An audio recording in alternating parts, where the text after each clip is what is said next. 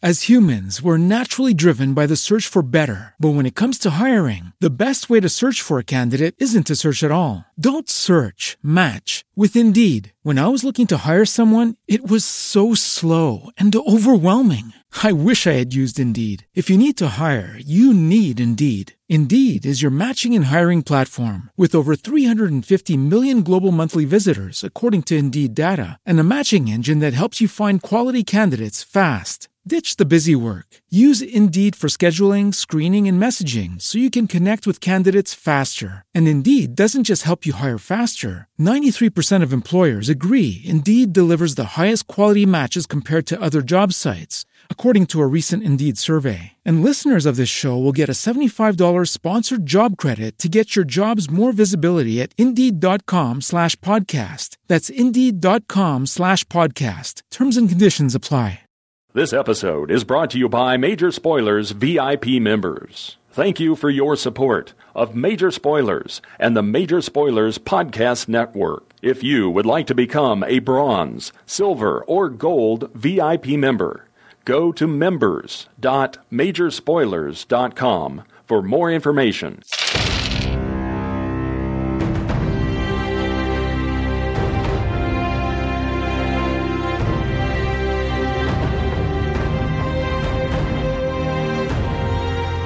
Welcome to Critical Hit, a Major Spoilers podcast. Thank you so much for downloading and listening. And as you can tell by the title of this episode, it's time to answer some questions from our mailbag.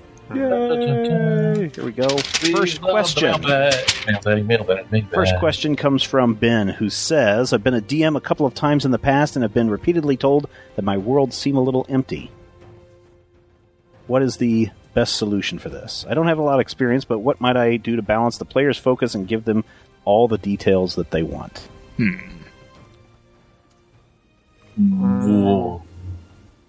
It depends what details they want. Yeah, it also depends what they mean by empty, I guess. Yeah, I mean, are they saying you don't have a lot of... I'm well aware that I have a tendency to jump to the next plot point rather than let the world evolve as the players interact. I've implemented steps to solve this, but another problem always pops up where the players latch onto the newfound detail or onto the few found details and think that everything is important. Yeah.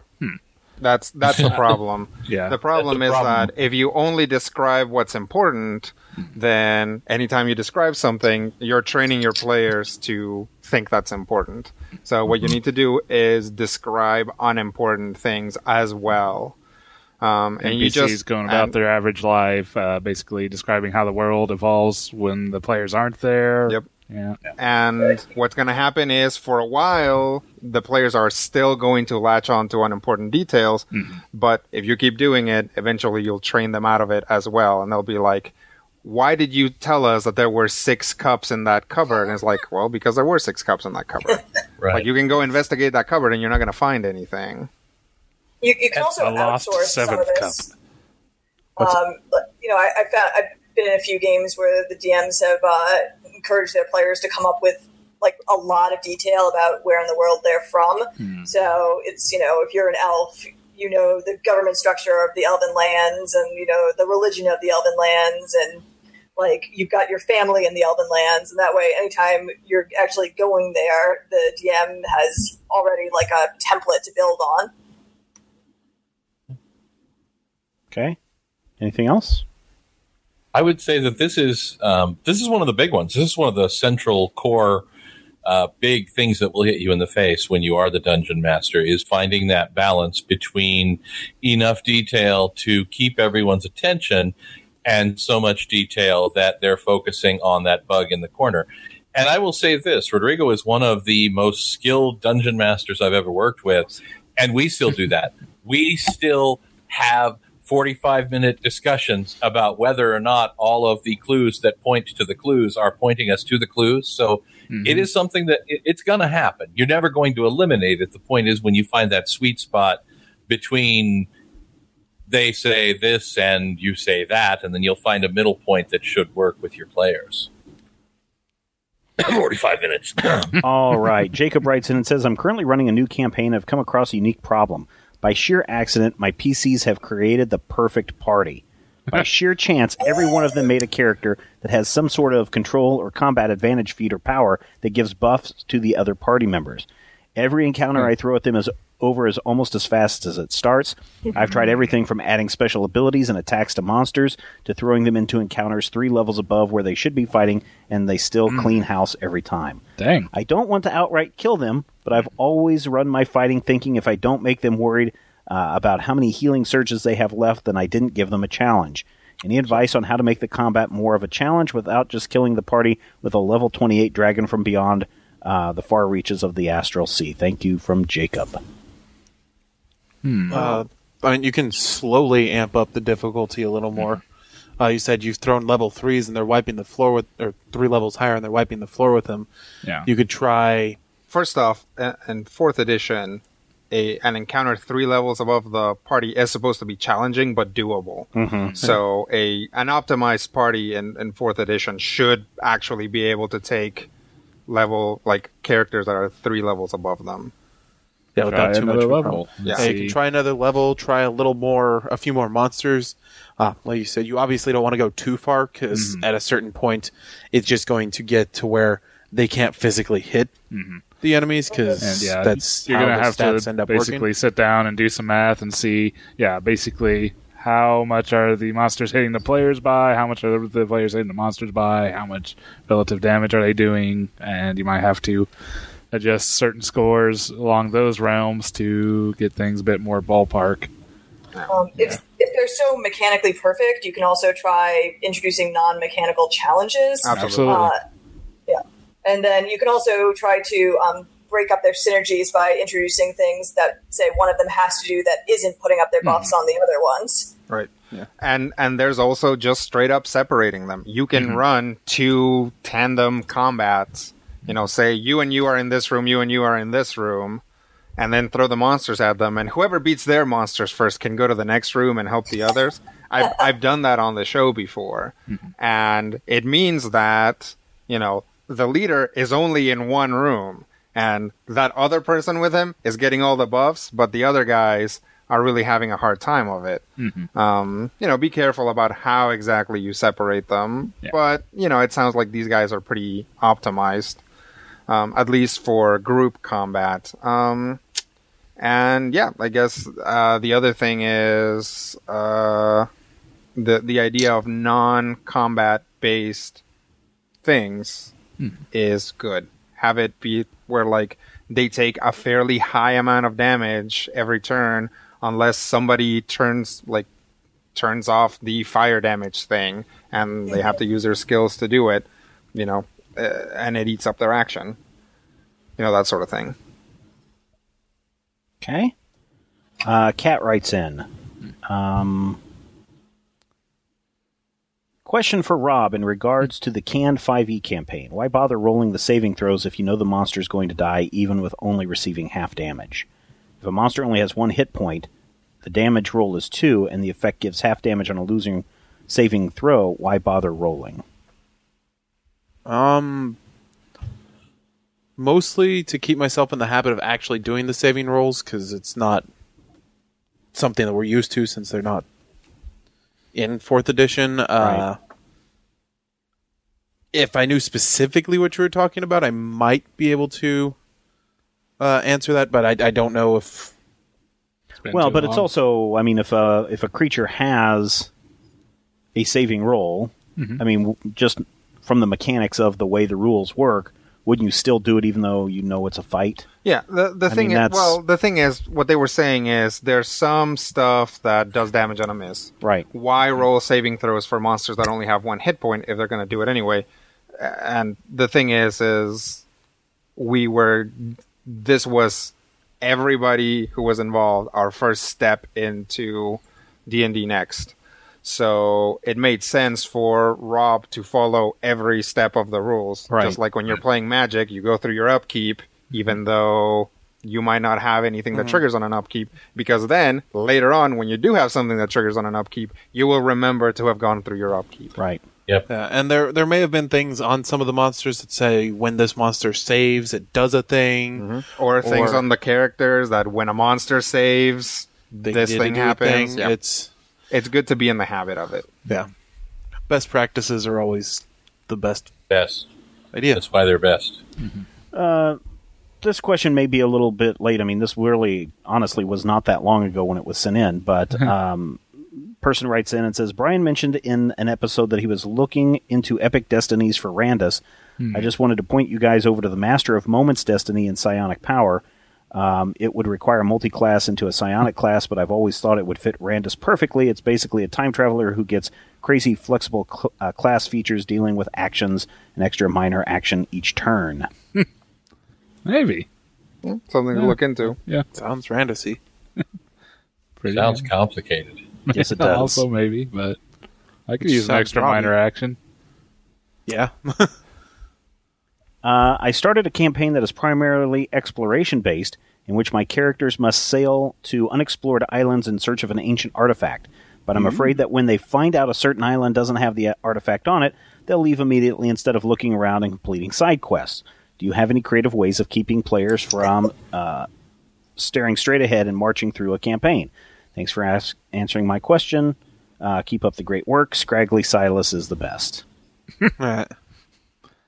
How do they know immediately that there isn't an item on the island? I mean, what is the mechanism that allows them to know that their magical item isn't present? Sure. No, I totally understand where you're coming from on that, Matthew. But let's say that they have to travel to the temple, and as they're traveling to the temple, some other people pop up, with the question mark above their head or the exclamation mark above their head. Right. And either the players don't engage with those people, or they're like, yes, we'll be back to help you out. They go to the temple, don't find the thing, and then just immediately leave instead of like, oh, let's go help those people that needed us to gather coconuts or to kill 17 boars.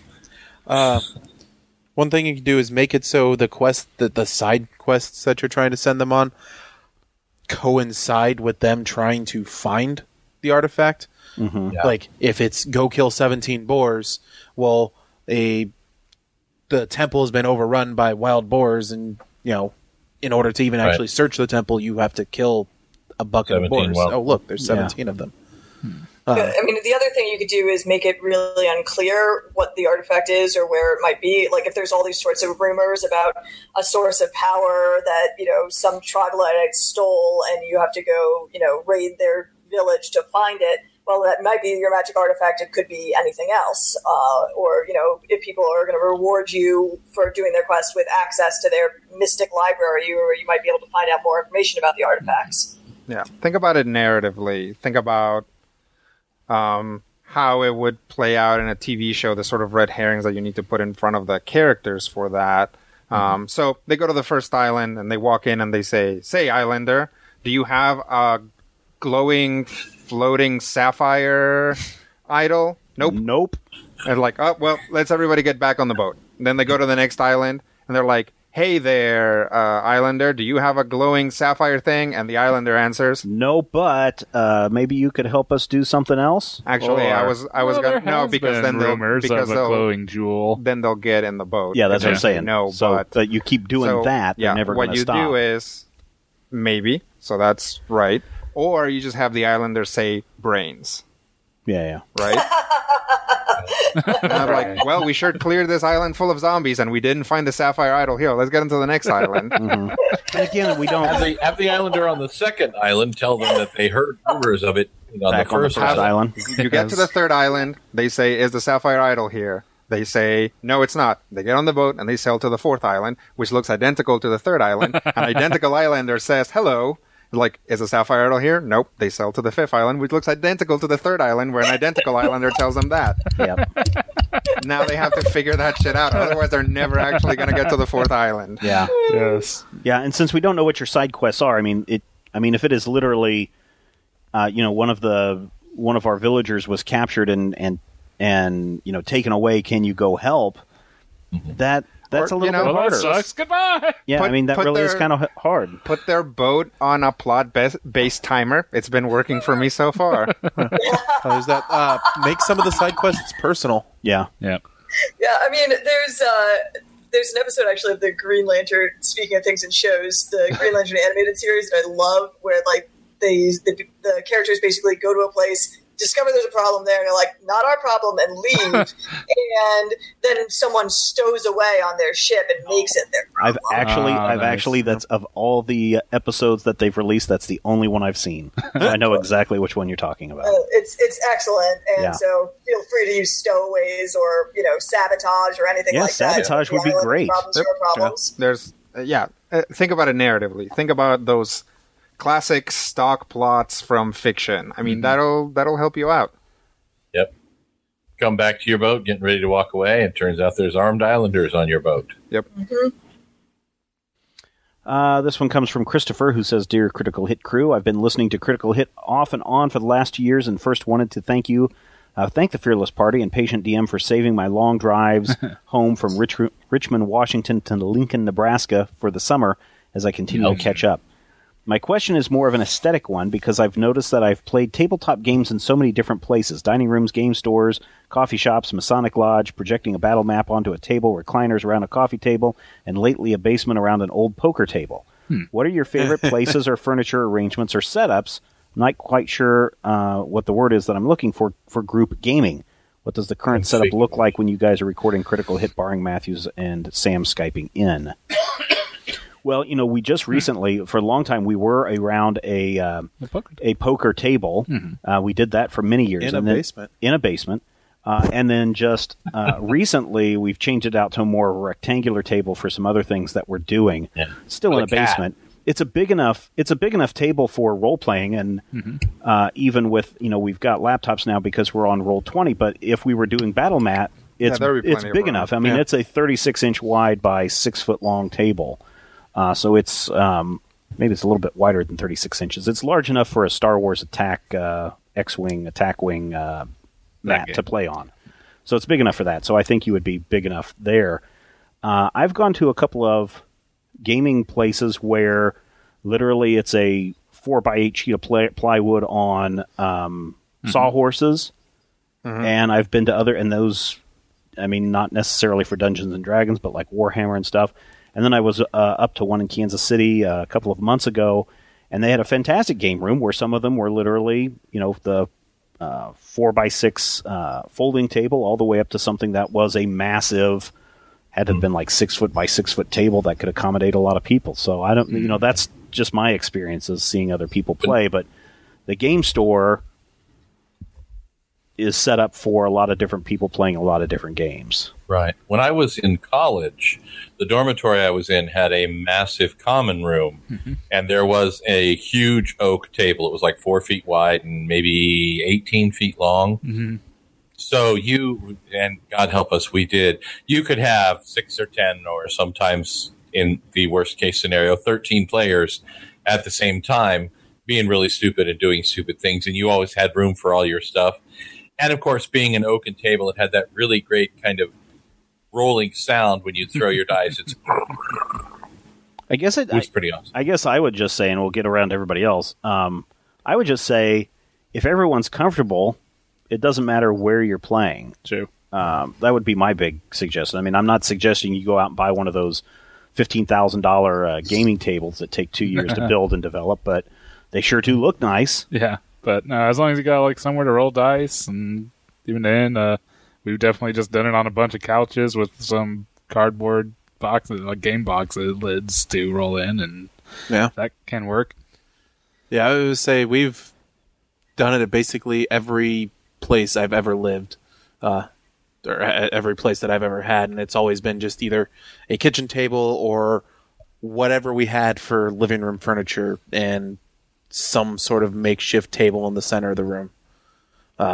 As long as everybody's comfortable, and preferably everybody can actually see each other, and most importantly, see the DM. Usually pretty good. Yeah, Sam. Yeah, I mean, I'm also mostly playing in a basement. We've got 2 couches and a big chair that the DM sits in. We do a decent amount of remote gaming with my friends, so we actually have a TV that we use to put the person who's not there's face on. Cool. We usually use a coffee table for the grid, though I played in weirder situations. We once used a Mondo mat, which is a ludicrously large grid that wouldn't fit on any table we owned, so we just had to lay it down on the floor and basically, sit on the floor / sit on the couches and get up to actually move things when we wanted to for a epic level D&D game. But yeah, again, whatever makes you comfortable. I like sitting on a couch for long periods of time, but if you have really comfortable chairs at your dining room or coffee table, that's all good too. Yep.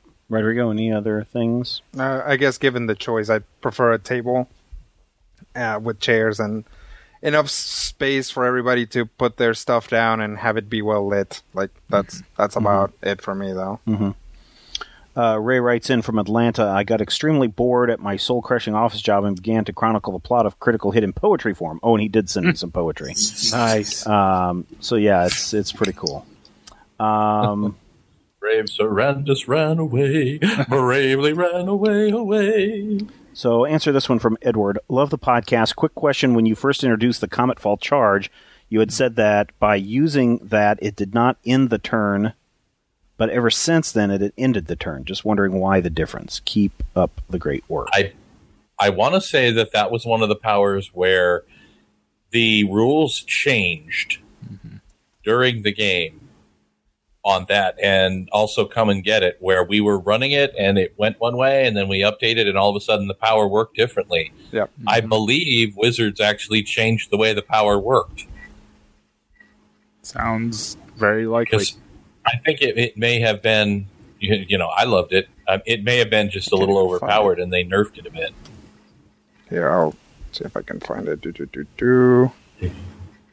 When Mirandus did cease to exist and all felt so terribly pissed. Awesome.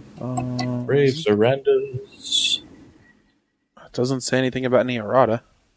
Yeah, it's definitely one of those interesting aspects of having a game that is regularly updated. Yep. Too bad they didn't have, digital books so they could, just incorporate all the updates into a single file. We might have just skipped that clause later on in the game. All right.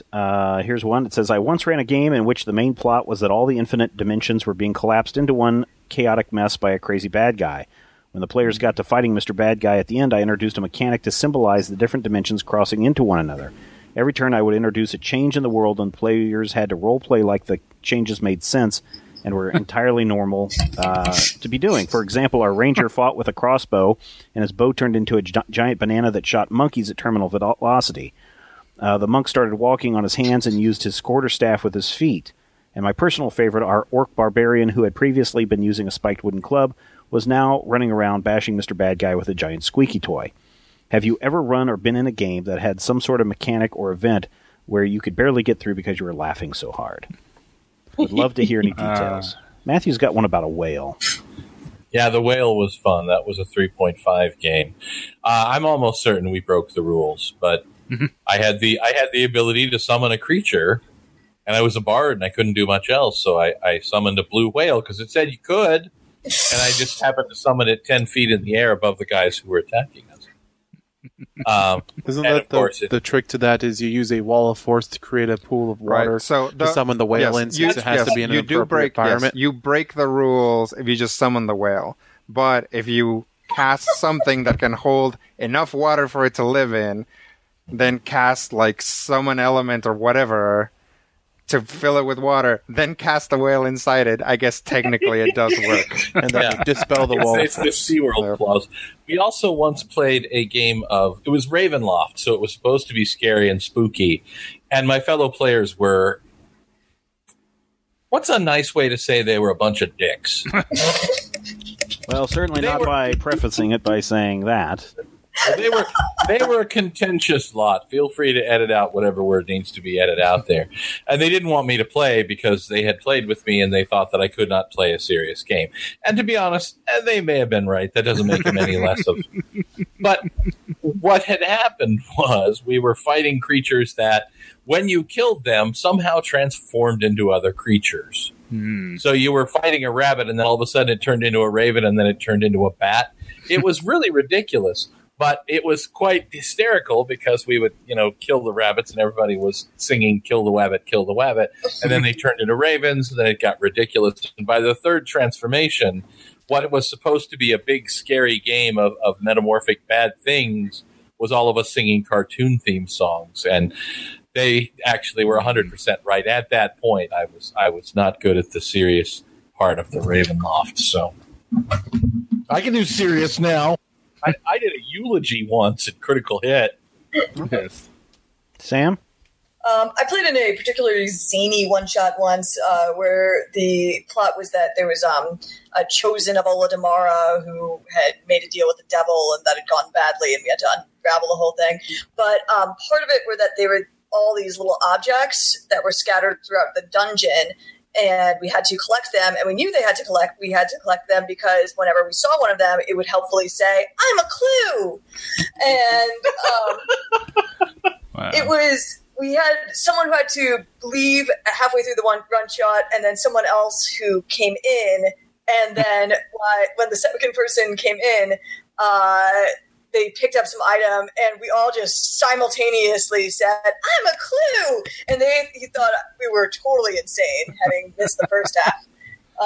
This game, there was also various riddles and puzzles and things like that, including one where we had to activate something without setting off a trap by playing Twister. So it was a good time. Cool. Brian? Not really any specific, like, mechanically backed events I can think of too much other than us just being goofy bastards. Gamma World. A bit, yeah. There's some fun Paranoia. stuff there. Yeah. One time my character thought that another character had turned another character into a pumpkin. Yes. Things like that. That was a good one. There was also that bit where you hallucinated feather pillows. That was frickin' hysterical. Oh, and then there was one time that Orm got drunk. One time? Yeah. It was a long time Yeah. that Orm got drunk. Rodrigo? I guess it was kind of a friend of mine was running a Shadowrun game, and we all got together and made Shadowrun characters. But he knew what he wanted out of the game, but we didn't. We didn't know what you were supposed to be doing in Shadowrun. So we'd go and we'd talk to people, and they'd be like, "Oh, you want to take this Shadowrun job?" And we'd be like, "No, that's weird. That sounds dangerous. Someone's going to get hurt. So it would just like our group was wider, but it was like this other guy and me, and we just spent a lot of time playing video games. And then finally the game master kind of introduced this plot where these like horrible mutant cockroaches were underneath my character's house. So he kind of had to like forcefully turn the game into a dungeon crawl for us to work. We had a lot of fun with it, but it's more funny in retrospect. You think like, man, that poor guy, like he was like, Shadowrun and like get gun and recoil compensation and monofilament stuff. And it's like, and we're like, yeah, oh, awesome. Like I pick this option at the beginning of the game that says I have $1 quadrillion because that's how Shadowrun works. Yes. And it's like, I'm an awesome cyborg. It's like, I can just plug myself in right into my video games now and not do anything. Oh, I also feel like I'd be totally remiss if I didn't mention the Southeastern University one-shots that Rodrigo ran back when we were in college together, which were a series of incredibly serious mage games set in an alternate reality version of Northwestern. Yeah, nice. Those were really great. Especially because most of them didn't start until like 11 p.m. usually. Yeah. We were like super tired the whole way. It was really ridiculous. We had a player once, Zoe, who was, I believe, the sleep ninja because the entire game she was asleep. Yeah, actually, we played that game after she did Dance Marathon, which was 30 hours of dancing. And then I was like, "Oh, I think I'm gonna run a game today. You just stay here and sleep." And just like, "No, I want to play." So we deliberately created a character for her whose powers revolved around sleeping in case she fell asleep during the game. That was good. Did she fall asleep during the game? I think she did. And then you automatically run her character when she was asleep? No, I think we set something up so that stuff happened while she was asleep. Oh, that's funny. If she's asleep, then this set of things happens. And we could wake her for combat because then she was Rob, do you have anything? One of the more entertaining ones that I ended up running this one. It wasn't mechanically thing, but Rodrigo was in it. I did a Wild West campaign. One of my other players was a Bible thumping Baptist preacher type, and Rodrigo's character was just kind of this hired gun, not quite. I don't want to say he wasn't racist, No, but he was just like he thought he knew everything, and he thought that he had everybody pegged, and specifically he didn't. Nothing he did was right. We had a Scion in the party, which my character automatically believed was a demon summoner, devil worshipper. We had a kind of a Native American type guy in the party who was like a scout, and my character just had assumed he was a mystic of some kind, even though he really wasn't.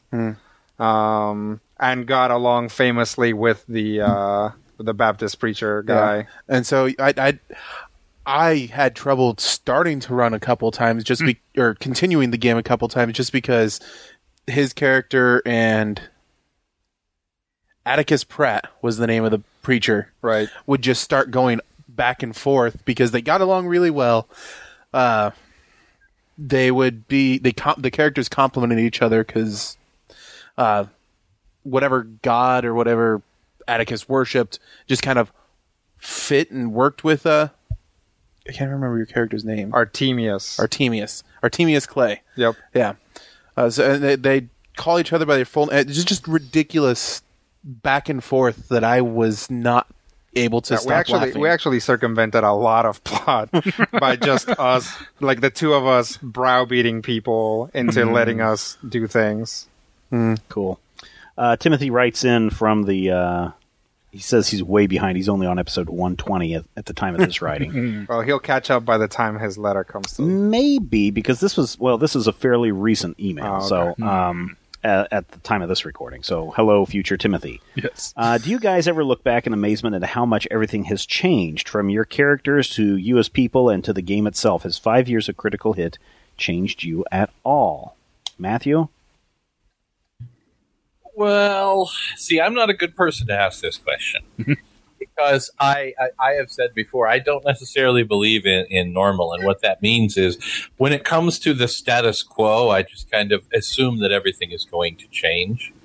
But when I look back at the character that I don't have anymore, who we don't talk about because it's too soon, you awful, terrible man, looking at you. I can see you on my screen right now. I'm giving you the eyes, man. Yeah, I know. When I think about that character's arc, I like that character's arc, and I feel like it's difficult, really, when you're in Critical Hit, because Critical Hit isn't purely a role-playing game. Critical Hit is a role-playing game combined with some performance and combined with, the expectation that I want to also be entertaining. So things that I've done with previous characters, I didn't do with He Who Shall Not Be Named, whose name rhymes with pork. Stork? But York. Dork? Yes. No, I was Dork. Zork, York. Anyway, I think that, I can look at that and go, that was a pretty amazing arc. But here's the thing. From episode to episode, it didn't feel necessarily like a pretty amazing arc. It felt like I was in a place and a time, and that character had a life of his own, which is kind of the way the real world goes. I look at it now. I have an 11-year-old kid, and I'm like, holy crap, when did that happen? It's not necessarily something that I look at life in segments. Anytime you have a beginning, you got 3 endings and a middle and a side quest and a thing over there. So the answer to your question is yes, no, maybe, and 7. Rob? Yeah, we've changed a lot. Like I can see where we kind of all started. I can see, obviously I came into this not knowing half the people I was going to be playing with. Mm-hmm. And now I see you almost daily. Yeah. Whether you want to or not. Specifically, it's like, Rob, we're doing this and this and this and this and this week. Yeah. Like, okay. I'll tell all my friends I'm not doing anything else. You can always say no. Why would I want to say no? Exactly. Everything's fun. But yeah, definitely wouldn't have seen where we were going when we started this. No. Yeah. Brian? Yeah, it's definitely been quite the ride. I don't know. Someday I may crack back open the old episodes and listen and cringe at myself, but yeah, no, it's overrated. Sam, had you listened to all the episodes? I had not. Okay. Rodrigo? Have you listened to all the episodes? I have not. There are. I know for a fact that there are episodes of Critical Hit that I haven't listened to. Mm-hmm. Me too. Obviously things are there's a lot of things that I would have never gotten a chance to do if not for Critical Hit. For example, I don't think that I would have ever been to Utah if not for Critical Hit. There you go. Yeah, that's true. No reason to go to Utah. Yeah, why would anybody go to Utah otherwise? No, there's lots of things. There's like beehives, I want to say. It is the beehive state. Yep. Thanks to Critical Hit, I know what massive altitude sickness feels like. Yeah, there you go. I'm pretty sure I have, as of this recording, 3,000-ish Twitter followers, and I assume that's almost 100% because of Critical Hit. I am not that interesting. 6 of them are me. Just in a vacuum. Yeah, 6 of them are Matthew, 4 of them are my mom. Right. She's very Twitter savvy. It's like her business and her actual one, and then her joke one. Right. And then her Donald Trump bot. Yeah, and then her Donald Trump bot that just it just retweets what he says. But adds for me to poop on at the end. However that story started, yes, I've gotten to meet a lot of cool people. I've gotten to do a lot of things. I actually kind of reconnected with Sam, who I knew from college because of Critical Hit. So Critical Hit is this like additional engine in my life that just kind of pulls stuff towards it. Takes resources away from other things, but also creates energy in a sense for me to do other things. So it's like having a child, really. Kind of, especially with all of the like shushing and glaring that I do during the game. I mean, I've only been at this for a few months, I guess, but it's already been insane. For me, I never expected to have fan art drawn of any of my characters, and there it is. So I am so happy. I know, it's weird, right? Wait till the slash fic starts. I cannot wait. I'm so excited. The first time I read a Torque story, I had 3 conflict emotions. I was like, oh my God, I'm so touched. This is so wonderful. And I'm like, oh my God, I can't believe that this means enough to people that they're writing that. And holy crap, they got Torque entirely wrong. That third one was just a little one over there in the corner because the other 2 were so overwhelming. And then I sent some notes in anonymously. Here's the weird thing. As of today's recording, we are just over a week out from our 6th anniversary of the first episode of holy moly of Critical Hit. So just over 6 years ago. And to be honest, it does not seem like 6 years to me. It goes by very quickly. And but then when we were talking about Lords of the Feywild, that was something that went on for 2 years. Yeah. And it's like, no way did it go on for 2 years. And it's like, and I go back into our archive. You look at Critical Hit, like 6 years of Critical Hit, 2/3 of which was Lords of the Feywild. I know, and it's crazy because it's like when Rodrigo was like, "No, this has been going on for 2 years." I was like, "No, not that much." And then I went into archives, and sure enough, there you go. 2 years of just that storyline. So I think back to the Celestial Crusade episodes where we were recording on Sunday afternoons, and I had 2 different jobs that I don't have now. And I was taking time off from both of them because Critical Hit was important. And I'm like, I wonder if that's why I don't have those jobs anymore.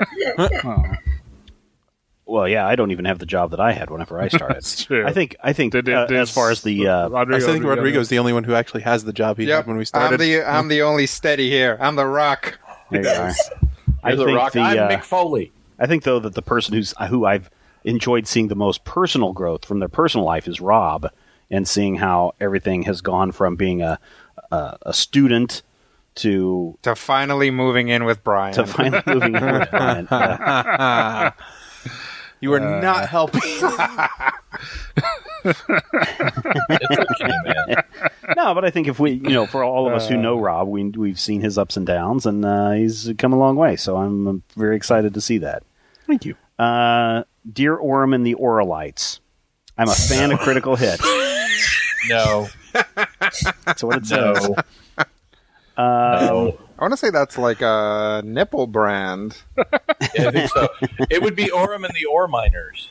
The question is, I was brainstorming with a DM for characters, and he suggested I become a bard to round out the party. My problem is that I'm not really sure on bards. While I like the idea of being a utility character with a lot of stuff, and I like characters like the Pied Piper or some other people, I don't know, who use music for special abilities, I'm honestly finding it hard to think of who the character is going to be. It eventually fell through as I couldn't decide things in time for the DM.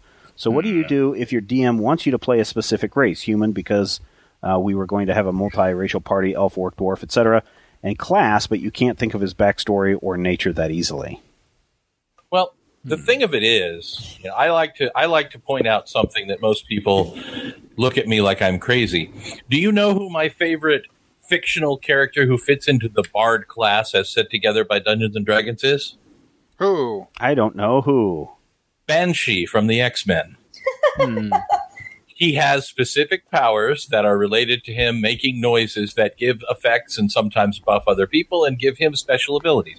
So if I'm thinking about, what to expect, and I can tell you as someone who has recently been told by a dungeon master what he absolutely has to have in a certain character, not mentioning any names, there are expectations of any game. And if someone tells you you have to play a halfling wizard, and you agree to play a halfling wizard, first of all, you have to make the decision to do that.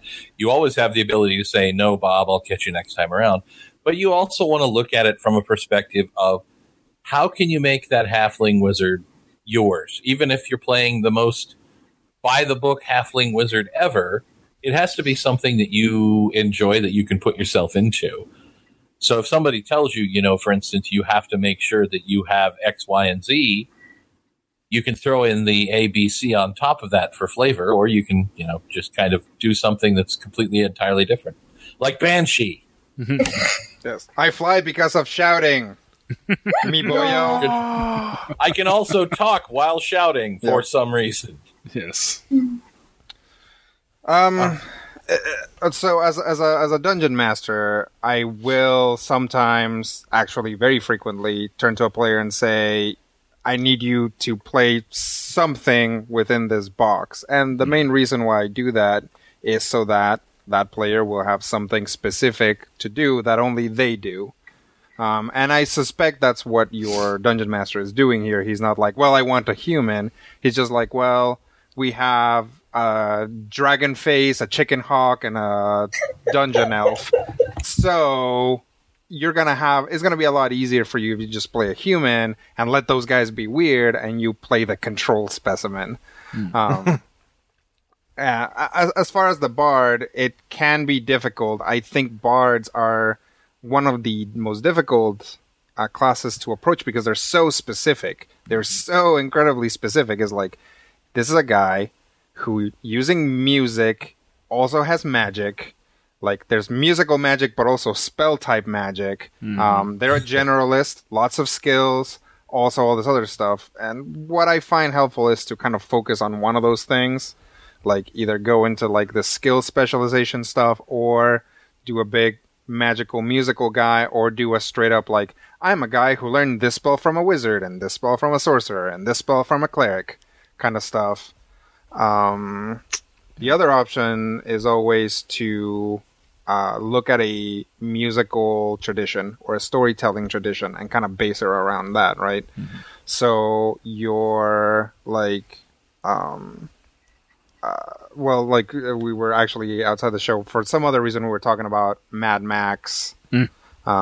So that whole like witness me thing, that's a bard thing.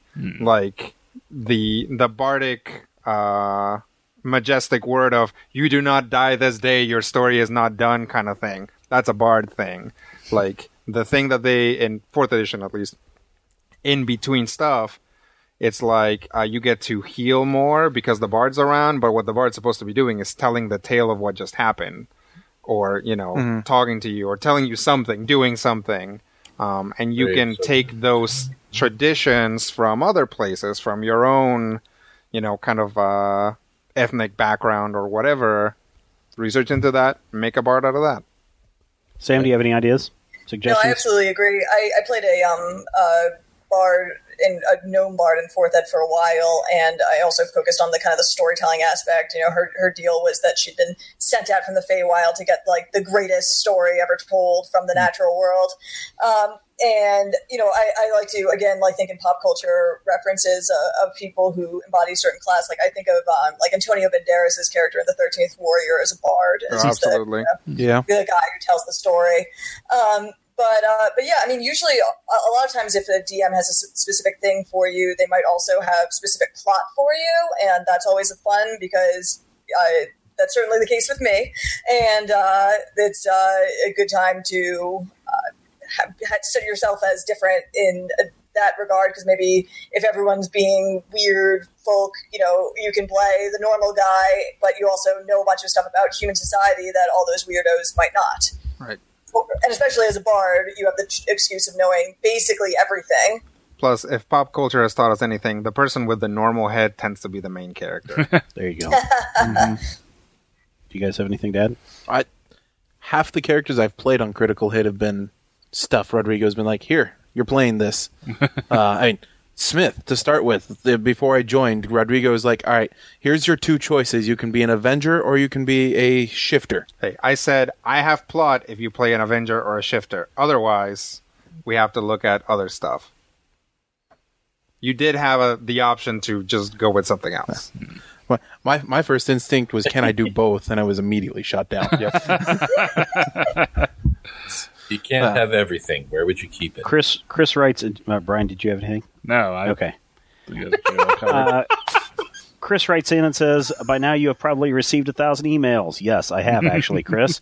Mentioning this, but another way to speed up combat on Roll20 is to build macros. Yeah. There's a bit of work up front, but once they're all built, all you have to do is make an attack, is to choose an attack, and then click on the enemy, and then add modifiers, and the macro makes the attack roll, displays the attack info, and makes the damage roll. These clicks and your attack is all laid out, and he's sent me attachment on making macros. But I think after, I think it was like the first or second session that we sat down on Roll20 in Dungeons and Dragons, I was like, oh, here's all these macros and here's how they work, and so I read up on it. Yeah. And if anyone's interested, there's actually Wizards of the Coast does have some instructions, some simple instructions on how you can create macros in Roll20 for yourself. But if you go out and search, there's some really cool scripts that I found. I haven't been able to do it on this because I think you have to be the mentor or the leader, or in this case, Rodrigo. But there's a macro that will actually allow you to bring in your 4th edition character just by copying and pasting it into this macro right into Roll20.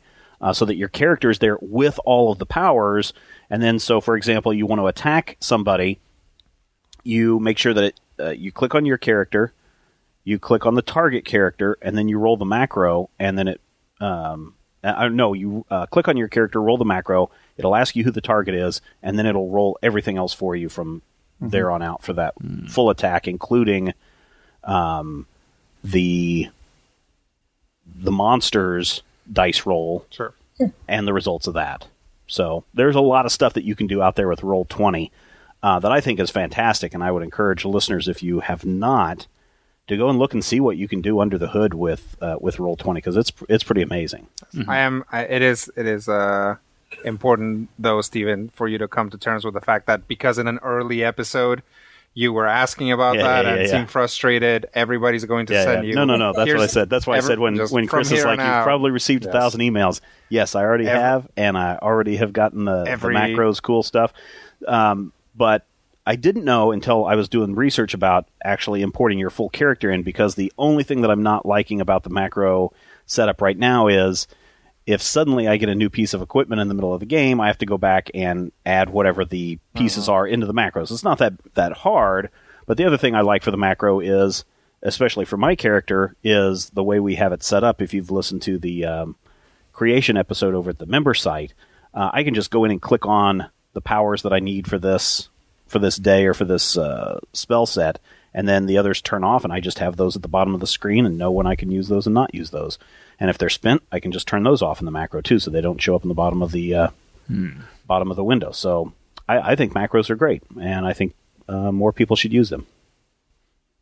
Brian, are there any good macros that deal with combat advantage, stealth? Because that's my main problem. Is all there probably is, and I would say just do a search for like Roll20. Dungeons & Dragons 4th edition macros, and like I said, I just did it and found, like, because I was looking for specifically import 4th edition character into Roll20, and just found all sorts of great resources. A lot of them are in the Roll20 forums. So if you go and look over there, you'll find a lot of it there. But then you come to the issue that, for example, with stealth, it's house ruled, so you're going to have to write your own macro. Right. Which, can be done. Yeah. But Brian's a programmer. Yeah, well, I got a degree for it. There you go. We'll say you're a programmer. All right, any other reactions to Chris's comment? Yes. How do you type macros with boxing gloves on? Yes. Well, Rodrigo. All right, everybody, that wraps it up for this mailbag episode, all the way from Lappy 486. If you have any other questions, comments, thoughts, ideas, podcast at Majorspoilers.com. And until next time, here's hoping all of your dice rolls are critical hits.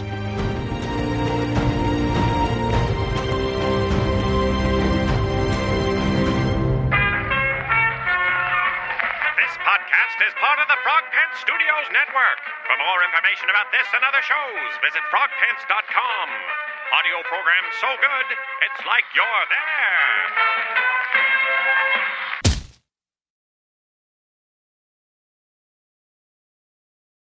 As humans, we're naturally driven by the search for better. But when it comes to hiring, the best way to search for a candidate isn't to search at all. Don't search, match with Indeed. When I was looking to hire someone, it was so slow and overwhelming.